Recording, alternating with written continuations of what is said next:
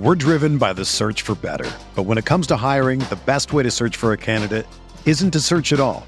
Don't search, match with Indeed. Indeed is your matching and hiring platform with over 350 million global monthly visitors, according to Indeed data, and a matching engine that helps you find quality candidates fast. Ditch the busy work. Use Indeed for scheduling, screening, and messaging so you can connect with candidates faster. Leveraging over 140 million qualifications and preferences every day, Indeed's matching engine is constantly learning from your preferences, so the more you use Indeed, the better it gets. Join more than 3.5 million businesses worldwide that use Indeed to hire great talent fast. And listeners of this show will get a $75 sponsored job credit to get your jobs more visibility at Indeed.com/Blue Wire. Just go to Indeed.com/Blue Wire right now and support our show by saying that you heard about Indeed on this podcast. That's Indeed.com/Blue Wire. Terms and conditions apply. Need to hire? You need Indeed. This podcast episode is brought to you by Coors Light. These days, everything is go, go, go. It's nonstop hustle all the time. Work, friends, family, expect you to be on 24/7. Well, sometimes you just need to reach for a Coors Light because it's made to chill. Coors Light is cold lagered, cold filtered, and cold packaged. It's as crisp and refreshing as the Colorado Rockies. It is literally made to chill. Coors Light is the one I choose when I need to unwind. So when you want to hit reset, reach for the beer that's made to chill. Get Coors Light in the new look delivered straight to your door with Drizzly or Instacart. Celebrate responsibly. Coors Brewing Company, Golden, Colorado. The Timeline is a Blue Wire podcast. Cam Johnson, University of North Carolina, small forward. I'd like to give a shout out to my family. My favorite thing to do on the court in general is shoot. Like I always say, 3 points is worth more than 2. So if you can shoot a shot and get 3 points, why not do it? And that's kind of something that I've lived by over the past couple of years. But shooting threes is definitely my go-to. One thing I'm working on a lot now is just my body, quickness, speed, strength, all-around stuff. I think that can help me a lot defensively, rebounding and moving with and without the ball in offense. My greatest accomplishment in basketball so far, I guess, would just be getting to this point now. Getting to this point where I'm in a position to kind of change my life a little bit now.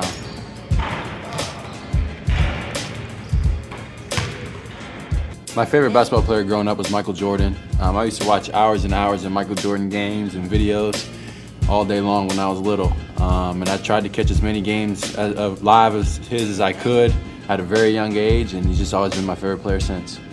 I think it was his competitiveness.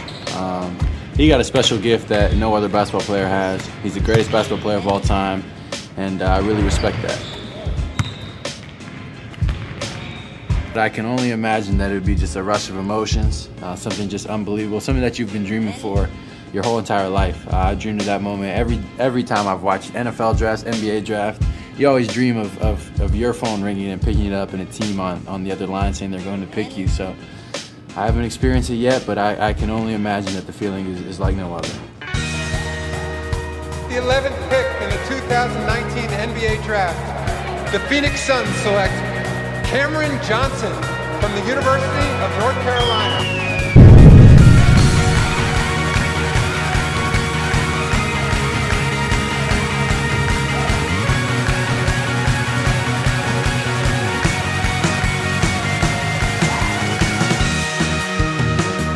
Welcome to the Timeline of Phoenix Suns podcast. It's official. James Jones has a fetish for shooters. It's something we found out tonight. Makes a lot of sense. He was a shooter in the NBA, and he likes shooters in the NBA. The 2019 draft just ended, and what a bizarre day for the Phoenix Suns and for the NBA in general. It's hard to even keep track of where all these players are going, who had what pick, and what ended up where. I'm thoroughly confused, but I took enough notes to actually get through this podcast. And of course, with me is Sam Cooper. Sam, how are you doing? I'm thoroughly confused, Mike. I'm upset. But I'm going to keep a level head here, and I'm going to be quiet because it's past 11 p.m. on the East Coast, and I have people in this household that I don't want to wake up with my shrill screaming.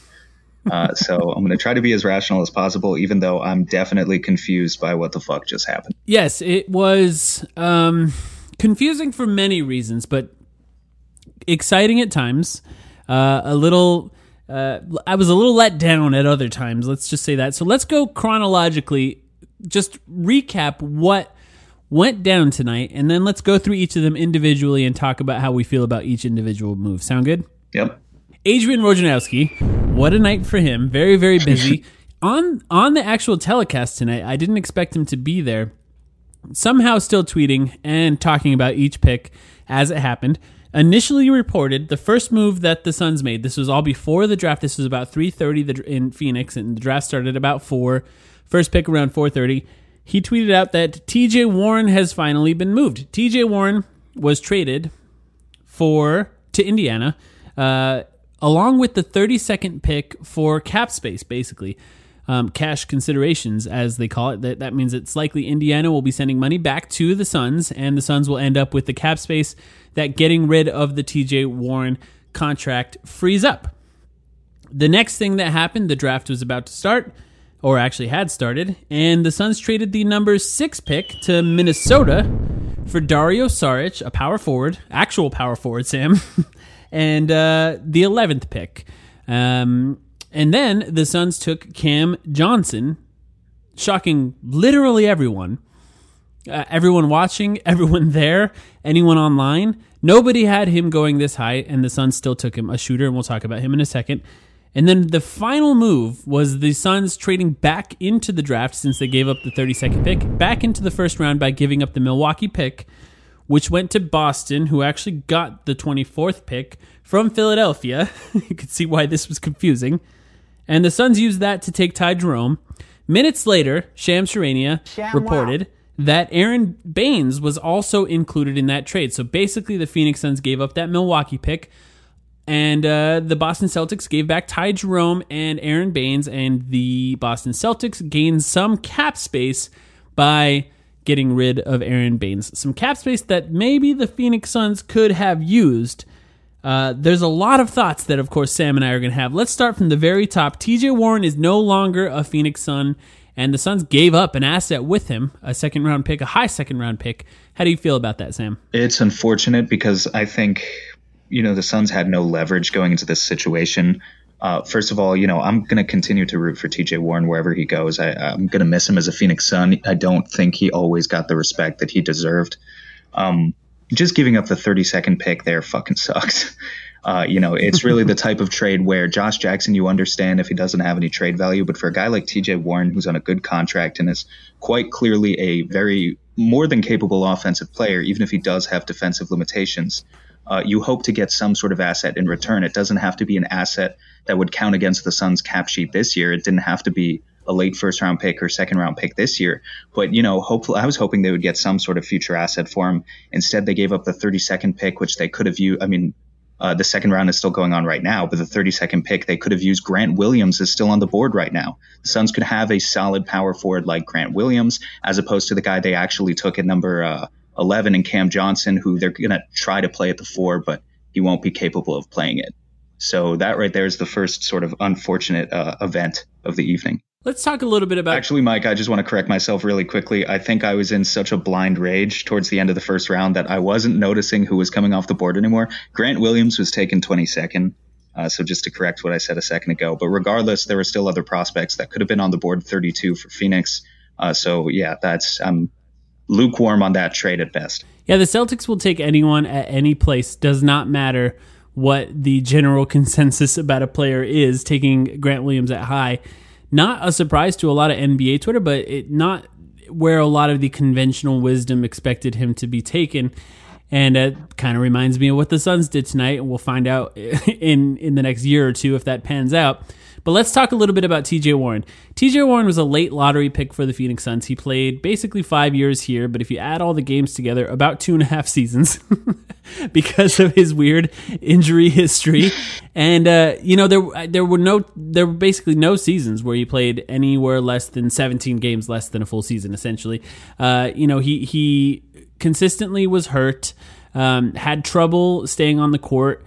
up and down offensive production. Of course, we know we've well documented on this podcast his shooting and how differently that's changed over the course of the season. And I'll just go through his 5 seasons here. 23%, 40%, 26%, 22%, and then 43% from 3. That was a bizarre up and down of TJ Warren's three-point percentage. He has essentially been the name that has popped up the most as a potential trade piece for the Phoenix Suns over the last few years. And one of the reasons he was brought up is the expectation that he actually had some value on the trade market, and it turns out that the Suns had to actually attach an asset to get rid of him. Very difficult to watch and very unfortunate that we had to do that, just as you sort of broke down for us there, Sam. But how do you feel about TJ Warren's time with the Phoenix Suns? How do you think he's going to be remembered here? He won't be remembered. I mean, why would he be? The Suns haven't made the playoffs in the past several years. Yeah. They were in the gutter. Yeah, he has no reason to be remembered. I hope he can go and find success on what should be a good team next year in Indiana. A team that had a good draft tonight, by the way. They got Goga Bitadze 18th overall, I think. I should be double-checking these things. But, a guy who I know a lot of people had top 10 in their big board. So between that and the TJ pick, I think they did a really good job. Yeah. I think they definitely had an interesting draft, and I think TJ Warren could be a good fit, but who knows what his three-point percentage will be next season. Based on the up and down trajectory of his career, it could be in the 20s. We don't actually know what it's going to be. We should talk about the other part of that. That is the number 6 pick was traded to Minnesota for Dario Saric. That's the second trade here. Now, this is actually, I think, where it starts getting really interesting for the Suns. Not a lot interesting about getting rid of a player and just getting cap space back. But there is something interesting about trying to fill a hole, and that is the power forward hole that you and I have been talking about on this podcast for a very long time. And we're attempting to fill that with Dario Saric. So let's talk a little bit about Dario Saric first. Dario Saric, Croatian again, another Croatian player.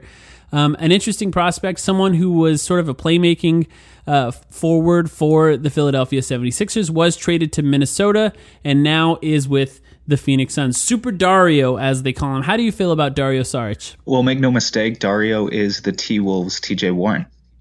You weren't going to get a superstar, not a superstar prospect, but you weren't going to get a player that is beloved by the Timberwolves organization like a Robert Covington for TJ Warren. You were going to get a player that fan base is clamoring to have Dario be traded for salary purposes as much as we were clamoring to have TJ traded. So I think what Dario does is he fills a couple of holes that the Suns have just a little bit better than TJ would, particularly rebounding. Dario last season got 8.2 rebounds per 36. TJ only gave us 4.6, so that's a huge difference. And Dario's 2.5 offensive rebounds per 36 would have been highest on our roster by far after the two centers in DeAndre Ayton and Rashawn Holmes. I mean, he's way ahead of Kelly Oubre, Dragan Bender, Josh Jackson in terms of offensive rebounding. The other thing that he does, obviously, is he shoots. 37% on catch and shoot threes this season, 41% on catch and shoot threes the season before. But on the other hand, that's TJ gave us that too. So overall, I would say, Dario's a good offensive player, but again, he has defensive limitations. He makes our rebounding a little bit better. He's a little bit better of a playmaker than TJ Warren is. But, he's not just the bucket getter that TJ is. He doesn't have the same instinctual feel on offense. I think he's not the same type of player in transition at all. So, he is what it is. He is what he is. And I don't know, I guess at the very least you can say that we have a natural power forward on the roster. When James Jones and Monty Williams have been talking about the players that they want to fill the Phoenix Suns roster with, they did not sound like TJ Warren. I have to say that for sure. What they said they wanted is they wanted players who make quick decisions. They wanted players that either pass, shoot, or drive, essentially, as soon as they catch the ball. They don't want players to take their time to figure out what's happening. They want players that will move the ball immediately. They want to create basically a Spurs type of system, the beautiful basketball that we talked about on a previous podcast. TJ Warren didn't do that. TJ Warren would forget plays. TJ Warren would potentially get tunnel vision. TJ Warren was one of the worst passers I've ever seen while driving. And not to say that he threw the ball away a lot. It's just that he just wouldn't pass at all. Kobe Bryant levels of not passing at times. And I think Dario Saric, well, he doesn't have like this insanely high assist percentage or insanely high rebound percentage. Another problem that we had in the power forward position. What he does do is make quick decisions. He's the type of player that can actually catch the ball and quickly make a decision to drive, pass, or shoot. I think that's the type of player that James Jones wants on this team, and I think that's what Monty Williams wants as well. And I think that's the main difference between TJ Warren and Dario Saric. Okay, but here's the problem. Dario can hit a three, and he's better at rebounding and passing for sure. But the Suns, they acquired, 4 players tonight? And they still only have 2 players on the entire roster that can really create their own offense out of the perimeter. DeAndre Ayton obviously can create for himself in the post, but Devin Booker and to an extent Kelly Oubre are still the only players on this roster that can create their own offense. Dario is very much going to be reliant on someone else feeding him. He's an underrated pick and roll finisher too, something else I wanted to mention. He finished 86th percentile in efficiency as a pick and roll finisher this year, in addition to being the spot up threat. But, quick decisions, I don't know. I mean, I just don't want to overrate, the offensive impact that he's going to have. I think he's going to have a similar offensive impact to TJ, the main difference being a couple extra rebounds a game. See, I don't know about that. And maybe it's just because TJ Warren was a very frustrating player for me to watch in the last season and a half, 2 seasons. Even with his increase in 3-point percentage, so often the ball just stopped with him in a Carmelo-like way that just frustrated me, and I just don't see Dario Saric as that type of player. It remains to be seen, of course, but to your point, you're right. We are losing a player that could create his own shot in isolation. The problem is his inability to work within any other type of offense, even when that 3-point shot is dropping for TJ Warren. I am going to miss him. I think he was a nice guy. I think he was a good player. I admire his ability to drastically change his shot this late in his career. That's just unheard of. It rarely ever happens. But I am kind of excited to see the type of impact that Dario Saric will have in just understanding the offensive flow in a way that I don't think TJ Warren did. There were so many times that I saw people telling him what the play was or where to stand on offense in a way that a fifth-year player shouldn't forget, in my opinion. And I don't know, maybe Dario Saric is like that. I'll be honest, I didn't watch a ton of Minnesota. I did watch him a little bit more when he was on Philadelphia, and I was a big fan. But I didn't have a chance to watch him much in Minnesota. But that 6th pick didn't just get Dario Saric back. It also got Cam Johnson. This is the most bizarre thing. We should first talk about the 6th pick. So as the draft was going, as that TJ Warren trade happened, here's what I'll say first.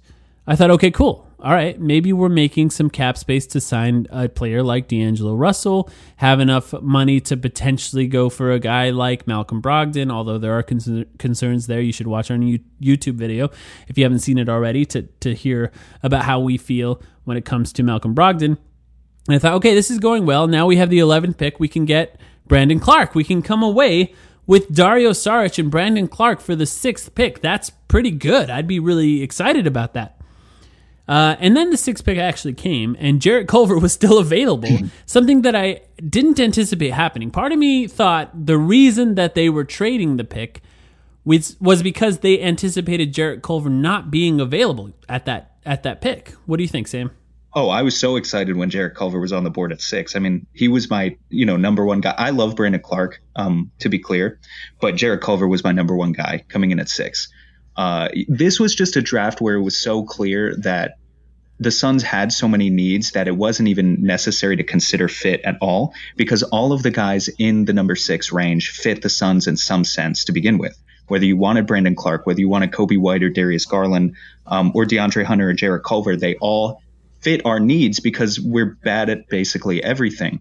So I was super excited about the prospect of maybe getting Culver obviously we wouldn't have been able to get Culver at 6. I should say I was a little disappointed when I realized we couldn't get Culver at 6. Right. I was still thinking leading into the 11th pick that if you took Brandon Clark, and to be honest, I was even thinking, hey, it doesn't even just have to be Brandon Clark. If you take PJ Washington, this still works. You could still stagger him at power forward with Dario. I was even thinking you could swing for, more of a long-term project like Sekou. And in the end, they did none of those things and disappointed me far more than I thought they ever could. Before today, how much thought have you put into the idea of Cam Johnson? Zero. It wasn't a consideration. I mean, the NBA invited 22 guys to the green room, and Cam Johnson was not one of those 22 players, and he was selected 11th. It's just bizarre. So Cam Johnson, for those who don't know, he's a fifth-year senior. He went to North Carolina, played with Kobe White, actually, and he's widely considered the best shooter in the draft. He's 6'9", so he's tall. It's rare that a player that tall is considered the best shooter in the draft, by the way. And I think that's what impressed James Jones, is like looking in a mirror for him, basically, when looking at Cam Johnson. That's the problem. Yeah, it's a little interesting. It's kind of like when Michael Carter Williams went to be coached by Jason Kidd. Yeah. And everyone was like, oh, he'll turn him into a new Jason Kidd. No, it doesn't really work like that. It just doesn't really work like that. Those types of skills are rare. And it's not to say that Cam Johnson won't be a good NBA player. Shooting is a very important skill in the NBA, and shooting with size is one of the most rare things that you can find. He's just not the type of player that should be projected that high. I understand when you look at a player and you're a front office and you say, well, this is our guy. This is the guy we want. We don't believe in this draft. We think that some of these guys in the top are overhyped, and we've found this player that fits exactly what we're looking for in the type of player that we want to play with in the modern NBA, and we want to get that guy. And to their credit, they still traded back and were able to find a veteran power forward to help slot into that starting lineup with the Suns next season. But Cam Johnson, in most mock drafts, was in the 20s or 30s. This is a massive reach for a guy like Cam Johnson, and it seems like the waste of a number 6 pick to start with, but even after that trade went down, the waste of an 11th pick. It seemed like there had to have been teams that were looking to move up to that 11th pick that you could move back, but maybe there weren't. Maybe that's how flattened this draft was after that 4th or 5th pick. There's no way to sugarcoat this. In my opinion, it's a disaster. And this is not an indictment on Cameron Johnson. I'm still going to root for him as long as he wears a Phoenix Suns uniform. But I got to give credit to Alessandro Cosi on Twitter, who said, the Grizzlies won 33 games this year and were able to draft Ja Morant and Brandon Clark. The Suns won 19 games and ended up with Cameron Johnson, a guy that, as you said, most people had, in the 20s or 30s on their big boards. And there's just no way to come out of that without admitting that that's just a blatant failure. And here's why it's a blatant failure. People will say the Suns need shooting, and that's true. Cameron Johnson is a phenomenal shooter. 97th percentile on spot-up efficiency at the NCAA level, shot 46% on NBA threes. But here's the problem. When you select the oldest player, literally the oldest prospect eligible for the draft at 23 years old, and all he can do is shoot, it makes sense to make that kind of selection of a player who can only shoot when it was Devin Booker and they were 18 years old, the youngest player in the draft, and you were projecting other skills to come along. That's worth a lottery pick. But a 23-year-old prospect where all he can do is shoot, he can't create for himself off the dribble. He has major defensive limitations, doesn't have a plus wingspan, or at least not by, I think he doesn't have a plus wingspan at all. These are all major issues. I mean, for the Suns, a guy like Dylan Windler was taken 26th. They could have had him at 24th with that pick where they took Ty Jerome. Dylan Windler out of Belmont, another 4-year senior who has a phenomenal track record as a spot-up shooter and is a 6'8 forward. If they really wanted the shooting that badly, I think, first of all, they maybe could have gotten Cameron Johnson at 24, but they could have taken a guy like Windler there. And there's no reason to take a guy where his only skill set is being basically your kind of Troy Daniels replacement, but a couple extra inches of height. There's no reason to take that at 11. None. Yeah, I tend to agree. Now, I will say I'm a little higher on Cameron Johnson than you. I think it's a little weird when where they're drafting him at this point. If they're planning on keeping Mikal Bridges, if they're planning on keeping Kelly Oubre, then we're going to assume that he's going to play power forward. He's 6'9", he's relatively skinny, doesn't have very long arms, and that means that the idea is that he could potentially play next to DeAndre Ayton, next to Aaron Baines, who we're going to talk about in a minute, and spread the floor for guys at that position, and he's going to be outmatched. Even as a guy who's a fifth-year senior, he's older than Devin Booker. He's going to be one of the oldest players on the Phoenix Suns roster next season, and that's as a rookie. And he's still going to be outmatched defensively at the position that they're likely going to play him at. and that's a little unfortunate for him. I think he can contribute right away. He's the type of guy that's played long enough that he's going to be good his first day in the NBA, as far as, not exactly like a starter, likely going to be a bench player that contributes on the offensive side of the ball immediately. He is the type of guy who is a fast decision maker. He is all of those things that we described James Jones and Monty Williams wanting. A guy who can make quick decisions, a guy who can score. They want him to score at 3 levels. He's not exactly a great guy off bounce. He can shoot, he can fake, he can drive, but he's not exactly a guy who's going to finish. He's not overly athletic. He is a good off-ball cutter. He's a guy that can get open off the ball with Devin Booker carrying the load offensively and handling the ball. But he's not exactly a guy who's going to be able to create for himself. It's just another problem that we talked about getting rid of TJ Warren. And I think he will be able to contribute, but it's such a reach. I don't really know how to feel about it, especially with a guy like Brandon Clarke. It was kind of the funniest thing to experience this on NBA Twitter, the way that we were able to experience it this year, because Suns fans were a big fan of Brandon Clarke. Brandon Clarke was, of course, the advanced stats darling and big NBA Twitter guy, a guy who is just essentially a guarantee to be good at the NBA level. I put it on Wasserman, recently about whether or not he thought Cam Reddish or Brandon Clarke was going to be better, and he struggled talking about that, and Cam Reddish was taken at 10th. So, it's just difficult to understand why he went as late as he did, and why we picked Cam Johnson. I don't really know what else to say about Cam. Yeah, I think I would agree with what you said a minute ago, that Cam's going to be he's going to make an instant contribution. For sure. I think it's 3 years from now where maybe we're seeing Jared Culver averaging 20 points, 5 rebounds, and 5 assists per game as some team's secondary playmaker, and Cameron Johnson as an 8-point per game shooter off the bench.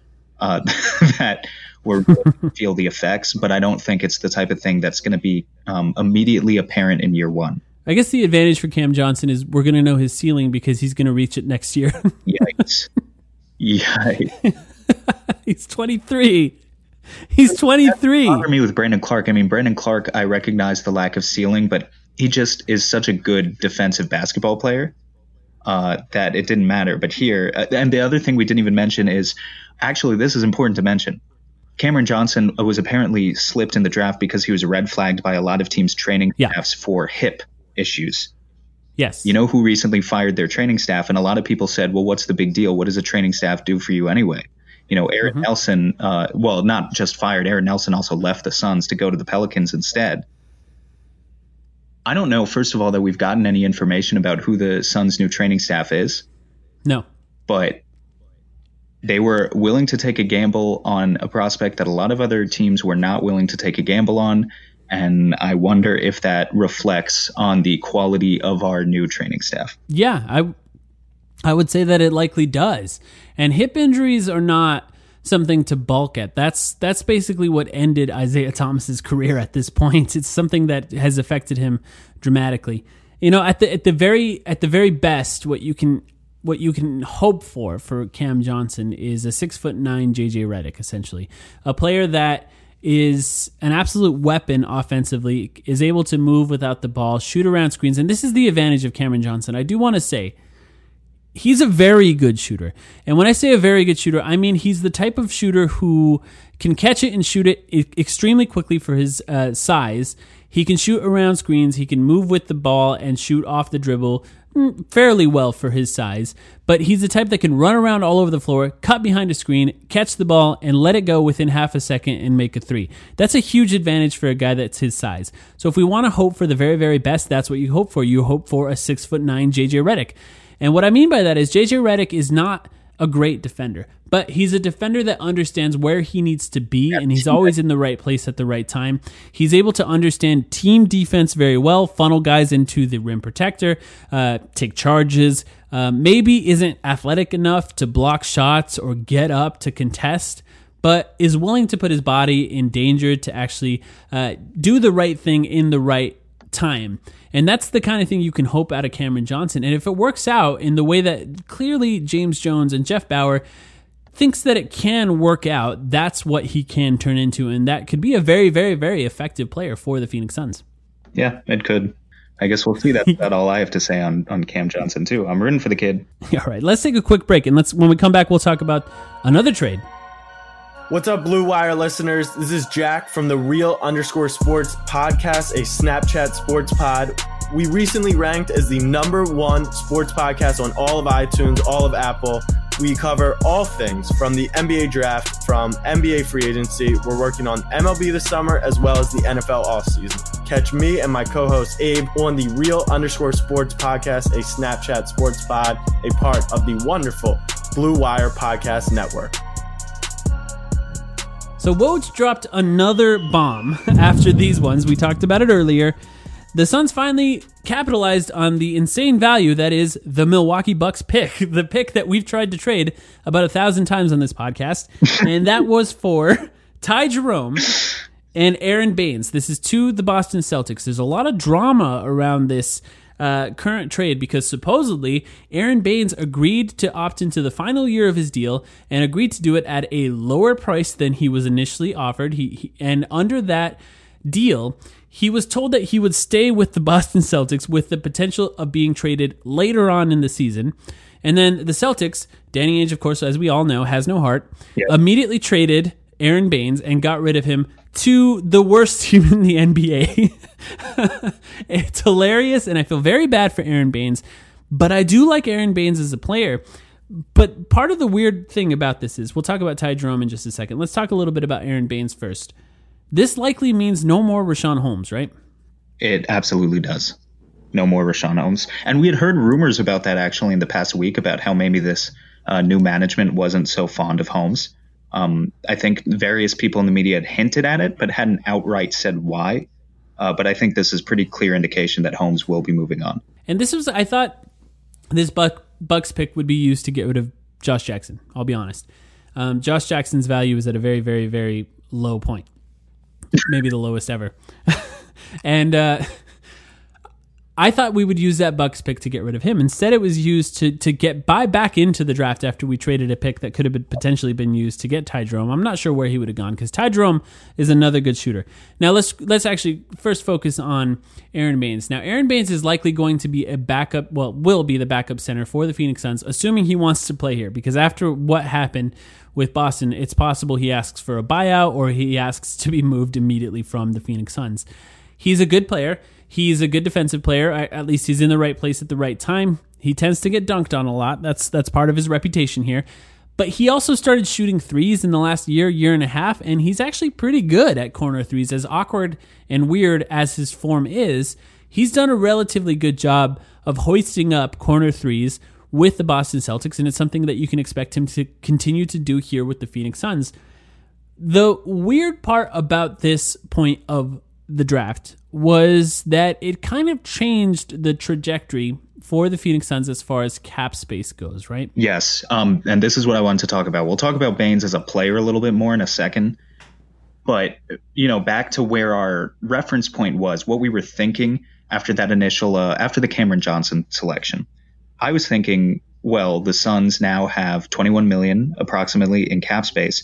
They are a Josh Jackson trade away from having either the space to go out and max D'Lo, or, as down as I was on that Cameron Johnson selection, I was thinking to myself, you could still have a kick-ass offseason if you go out with $28 million in cap space and if you envision 5 players, you've got Pat Bev and Ricky Rubio at point guard, you've got Thad Young, Mirotic, and Aminu at power forward.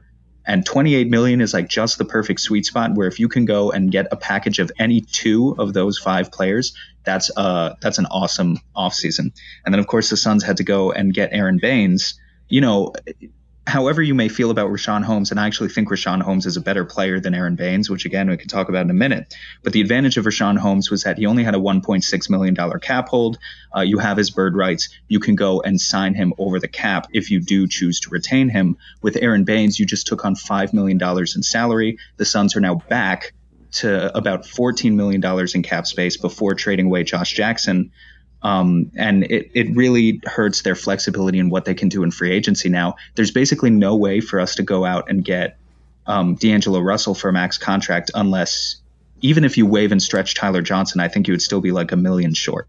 Now, I do want to point out, while you were talking, I just saw a tweet that says an early indication is that the Phoenix Suns may buy out Aaron Baines and allow Baines to join a contender of his choice. Yes. Yeah. Whew. This changes things a little bit. It does change things. This changes things a lot because it's an indication that they still value that cap space, which was important to me. I don't think Baines is a bad player. Like you mentioned, the theme of the night is that the Suns have been adding shooters. Baines, another guy, 35% on catch and shoot threes, which for a center is pretty good. But, I think you can do better at the backup center position for less. And I think the Suns have bigger areas of need at point guard and power forward that if you keep Baines and go into the offseason with or go into free agency with just $14 million in cap space, the Suns wouldn't be able to fill all the holes they have on the roster. Right. And it did make me feel like from the beginning when TJ Warren was moved and they attached an asset to get rid of him, it made me think they have a plan. They have a person in mind for free agency. And as the draft went on, once that Aaron Baines move was made, it felt like, well, maybe not. But now as we're seeing if that buyout does occur, there's a potential for a buyout to count very little against our cap. There's even the potential for a buyout to count basically not at all against our cap if you just agree to let him go and then sign for a similar amount. All that depends on what Aaron Baines can get in free agency. Generally, the way that buyouts work for players is their agents go through backdoor channels and find out what they can get in free agency. And then the team that is buying them out pays the difference between what they're offered and what they're owed on their on the rest of their cap. So assuming he can get a deal that's potentially even larger, it's possible the Suns can make out of this with very, very little left on the cap. And that would be a nice move for the Suns. It's essentially using that Bucks pick to draft Ty Jerome a year earlier than they would have been eligible to receive it. And Ty Jerome, we can talk about him now, was the point guard for Virginia that basically helped lead them to a national championship. A very good point guard, passing the ball, handling the ball, and shooting. He's 6'5". He doesn't look that big when you initially look at him. He plays point guard at 6'5". One of the better pick and roll ball handlers in the NBA draft this year. One of the best passers in the draft this year. I believe in the ESPN draft, they called him the second best passer after Ja Morant. He had the best assist to turnover ratio in the NCAA last year at, I believe it was 3.1 to 1, which is very, very good for a college player. And he is the type of player who can shoot off the dribble. He can also run around screens and shoot. He's a relatively good threat off the ball and is a pretty good fit if things can work out for him. This is actually one of the highest picks that the Suns have taken of a guard in a very long time. So it's hard to really predict exactly what's going to happen because, as we've seen in the past, the guards that we've taken have underperformed or they've been late picks and they're not exactly guaranteed to be good. This is one of the higher picks that we've used on a guard. What do you think about Ty Jerome? I think it's interesting that you threw out the J.J. Redick comparison earlier with Johnson. Yeah. Because from a physical standpoint, Ty Jerome is J.J. Redick. He's 6'5". Yeah, he's got all the same measurables. Yeah, 6'5" with a 6'2.5" wingspan. So it's really rare that you see a negative wingspan. Like these are actual T-Rex arms for NBA standards. I mean, it's basically whenever a white guy gets drafted. And Ty Jerome or black. But, that's what happens in the NBA, at least from a measurable standpoint. As you said, Ty Jerome's a good shooter. He's got a great assist to turnover ratio. My worry is, of course, only that the Suns have 4 point guards and none of them are starting caliber on the roster. Yeah. And I don't know, like Ty Jerome was taken 24th in this draft, but I think in last year's draft, he probably would have been an early second round to mid second round guy in the same realm as Elie Okobo or DeAnthony Melton. The Suns now have three of these young point guard prospects. Okobo's under contract for 3 more years. Melton is under contract for 1 more year, and we don't know what Jerome's contract is going to be yet. How do you even begin to make sense of that? Yeah. Who's going to be prioritized there? It just feels like the Suns, and this is again, I really like the idea if we can use a hindsight as 2020 approach of we could have just taken Culver at 6 and then, still traded for that 24th pick. And like I said earlier, taking Windler and you get the shooting that you got with Cam Johnson. But, getting a point guard before you fully even committed to Elie Okobo or DeAnthony Melton, it's not that I don't like Ty Jerome and the shooting that he provides. It just feels like now we're inevitably going to have to throw out one of these prospects and discard them to the side before we've even really given them a fair shake. Yeah, Ty Jerome's going to be the one that they want because Ty Jerome is the one that James Jones drafted. Elliot Kobo was drafted by Ryan McDonough. De'Anthony Melton was traded for by Ryan McDonough. I expect that James Jones is going to value the guy that he picked and the guy that is the highest of those picks, even factoring in what you talked about. He's still a higher pick technically than Elliot Kobo. And someone picked by James Jones himself, and someone that clearly is a good shooter, something that we obviously see that James Jones loves to draft. But I think another point to make is throughout this draft, this offseason so far, it's clear to me that they're valuing a couple things, and that is high character guys who have won in the past. Now, you can look at Cam Johnson. He's a guy that played for a long time. He's clearly a guy who knows how to win, and he's one of the best interviews that you've seen. You can watch videos of him talking at his senior night. You can watch videos of him talking about how he feels about his place in the NBA, how he feels about how he did with North Carolina. You can watch Kobe White react to him being drafted at 11th. You can tell that he's made a great impression on him. You can also talk about Ty Jerome. Ty Jerome is a guy who won a national championship in the NCAA. He's a guy who's won in the past. He's older. He's also 21. This is a guy who was drafted basically 3 years older than Devin Booker was when Devin Booker was drafted. They're clearly valuing guys who are a little bit older, a little bit more experience, and have a lot of experience winning. They want to surround the Suns guys who spent the last 3, 4, 5 years losing with a bunch of winners to try and change this culture to a winning culture. So I think that it's most likely that they value Ty Jerome at this point because they're trying to rebuild that culture through a winning attitude in players who have that winning attitude. So I don't expect Elliot Kobo to be that guy. I think that De'Anthony Melton is one of the most overrated players on the Suns roster. Yes, he's a good defender. He's a complete zero. He's a complete zero on offense. He does absolutely nothing. One of the worst offensive players in the NBA last season. You're off your fucking rocker. Let's talk about something. Okay, I think winning culture is important, but you know what else is important? Having tools to be good basketball players. And if you look at the Suns roster right now, including factoring in all the guys they added tonight, out of all the guys that we expect to get major minutes next season in the rotation, there is exactly one good defender on the Suns' entire roster, and that is Mikal Bridges. I would say we have two good defenders, including De'Anthony Melton, but like you just said, we don't know if he's going to get any minutes. Yeah, and he's only got 1 year left on his deal. I get that he only has 1 year left on his deal, but if he's the best player, which I still think he is, you go with the best player. And, you know, we're splitting hairs here because these are all just backup point guard prospects. But we added shooters tonight. You know, that's what we did. Great. No defense. Still don't have a lead playmaking guard. Still have a hole at power forward if you are going to play Johnson there. You know, we don't know what the cap situation is going to be. So obviously I'll withhold my greater judgments until free agency. But it feels like in most situations how free agency would play out with free agents choosing to spurn a destination like Phoenix, that this is going to end up in disaster. You know, Ty Jerome, obviously, with the wingspan, he's a one-positional defender. I'll give him credit. He's good on the ball. And, you know, that's typical of guys who play in Virginia with that pack line defense. He's good at pressuring defensively and gets a surprising amount of steals, given a guy who plays for Virginia, where usually they're a little more conservative. But he's still going to be bullied from a physical standpoint defensively at the NBA level. There's just no way around. Cam Johnson's going to get bullied physically at the 4. Devin Booker, we know flat out is a bad defender, and DeAndre Ayton, as underrated as we think he is from a perimeter standpoint, we know that he's a bad rim protector. So we can't just throw Mikal Bridges with his long arms out there for 40 minutes and, you know, tell him to sprint back and forth and cover the entire team. We're definitely going to do that. But hold on. Power forward, defense, shooting, rebounding, point guard. Those are the major problems with the Suns. Those are called basketball if you put them all together.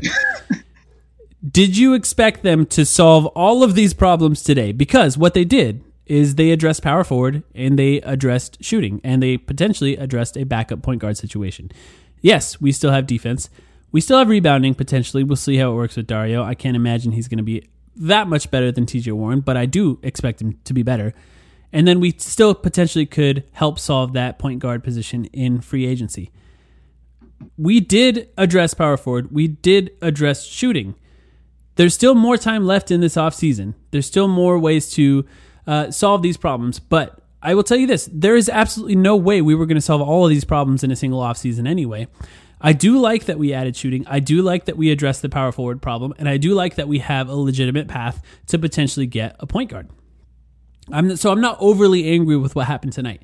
I think that the Cam Johnson trade or pick, it's just completely shocking to me. He was not even close to being on my radar. He was as far off my radar as you can get. I just didn't expect it at all. But beyond that, I'm not overly angry with what happened so far today, as I expect more to go down going forward throughout this offseason.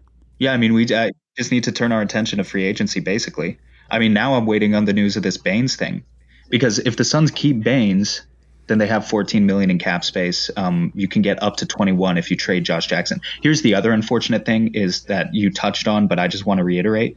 I was really hoping to use that Bucks pick to get off Josh Jackson's contract, and now it feels like we just can't do that. Well, we can't. Well, I mean, we literally can't do that, but now it feels like it's not worth it to trade one of our own future firsts to get rid of Josh Jackson. Like, just keep him for a year, and what's the worst that could happen? Bench him. That's fine. If, he gets arrested again, then whatever.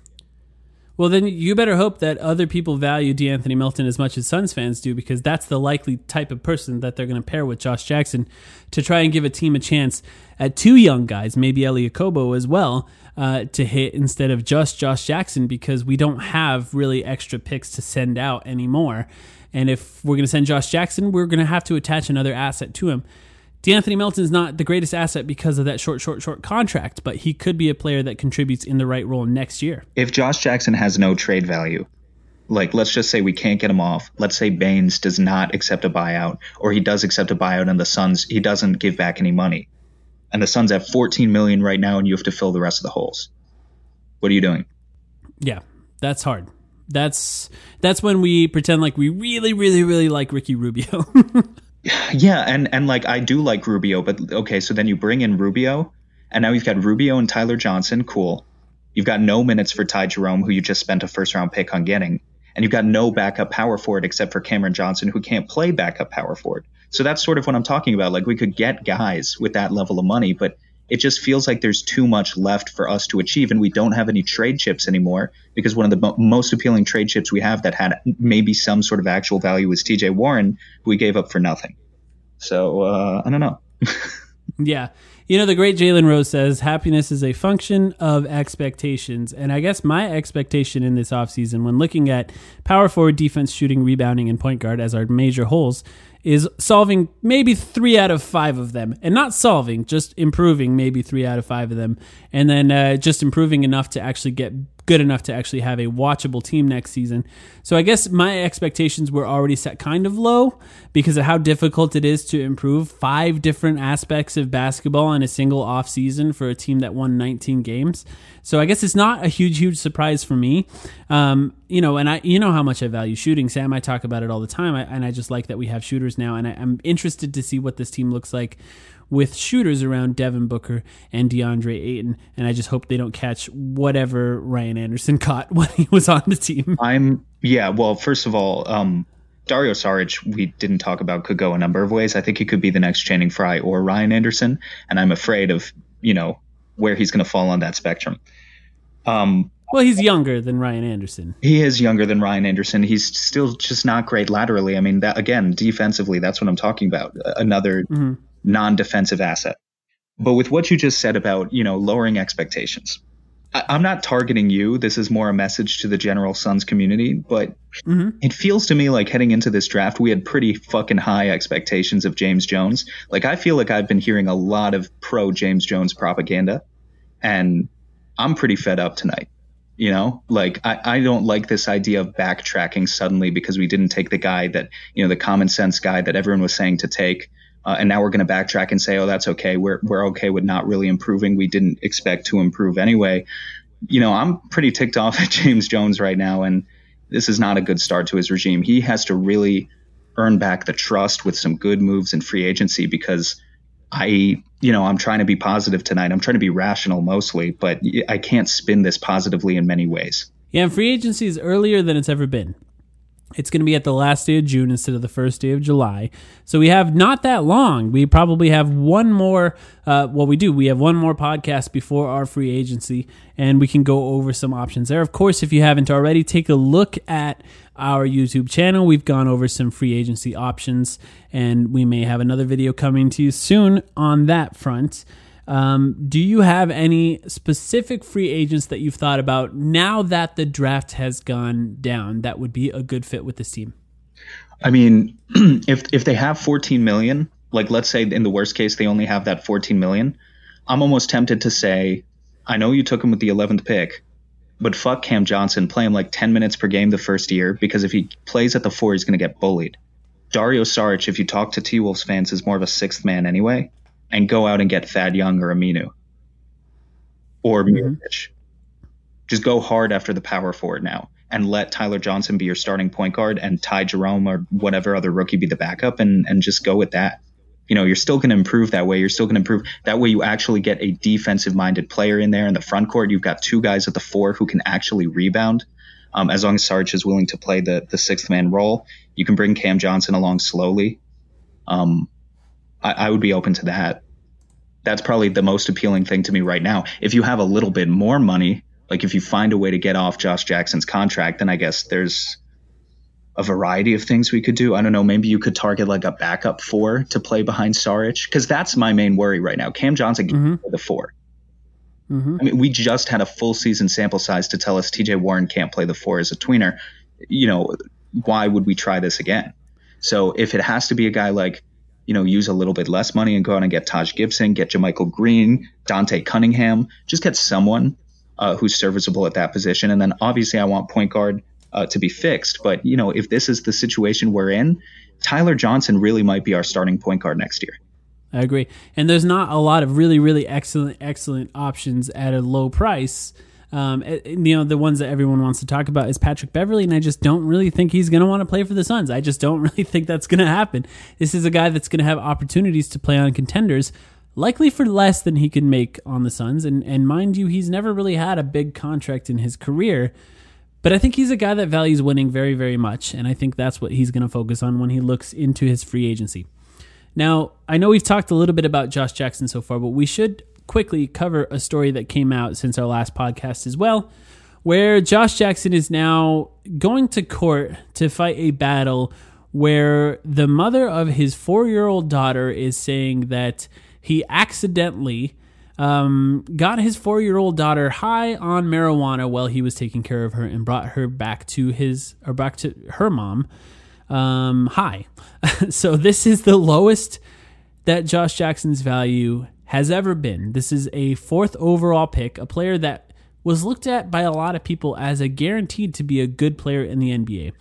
But a player that initially had character issues coming into the draft, or some concerns, let's say, around his character coming into the draft, and that's proven to be a problem when you add some money to it, let's say that. And now the Suns are trying to move him as they're trying to build a team with excellent culture. And it sure seems like that's not something that's going to happen anytime soon. Let's say they do try and move him. I'm not sure what it's going to take. It's possible we're going to have to give up significant assets to get rid of him. He does only have 1 year left on his contract, so it's possible a team will take a flyer on him for a late protected 2nd-round pick where we essentially get nothing.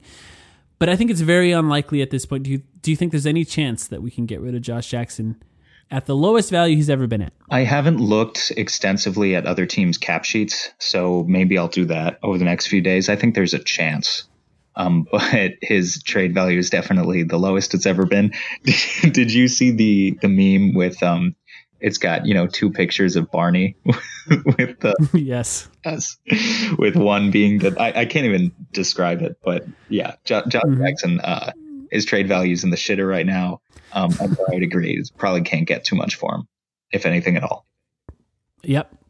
It's very unfortunate, the demise of Josh Jackson. I wonder if he's going to keep his diary going next year so he can blame everyone else. I forgot about that. I stopped reading that diary long ago. It got a lot less interesting as it went on. Hey, Bull was finally selected, by the way. Oh, yeah? Are we still... Yeah. Who's being taken right now?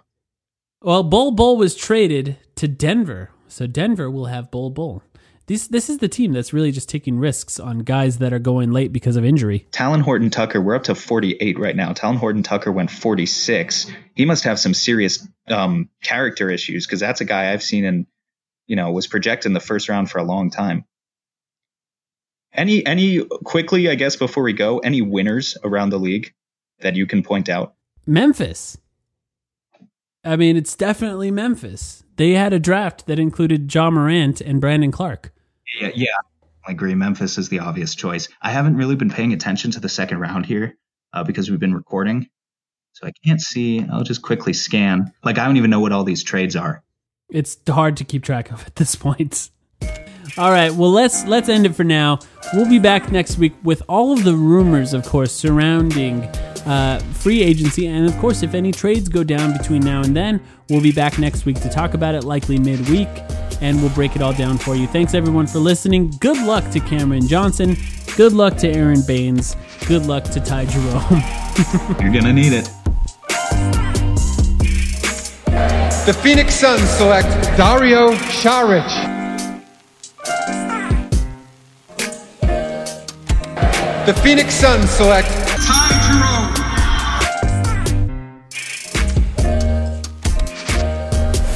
The Phoenix Suns select Cameron Johnson.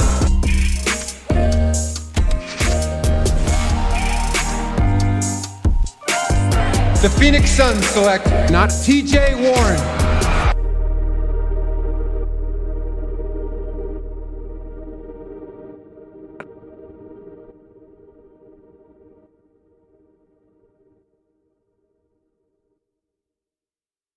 For the ones who get going when the going gets tough, and the ones who know we're tougher together.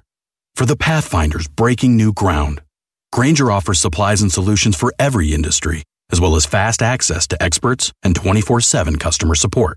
Because we know you have people depending on you, so you can always depend on us. Call, click Grainger.com, or just stop by. Grainger, for the ones who get it done.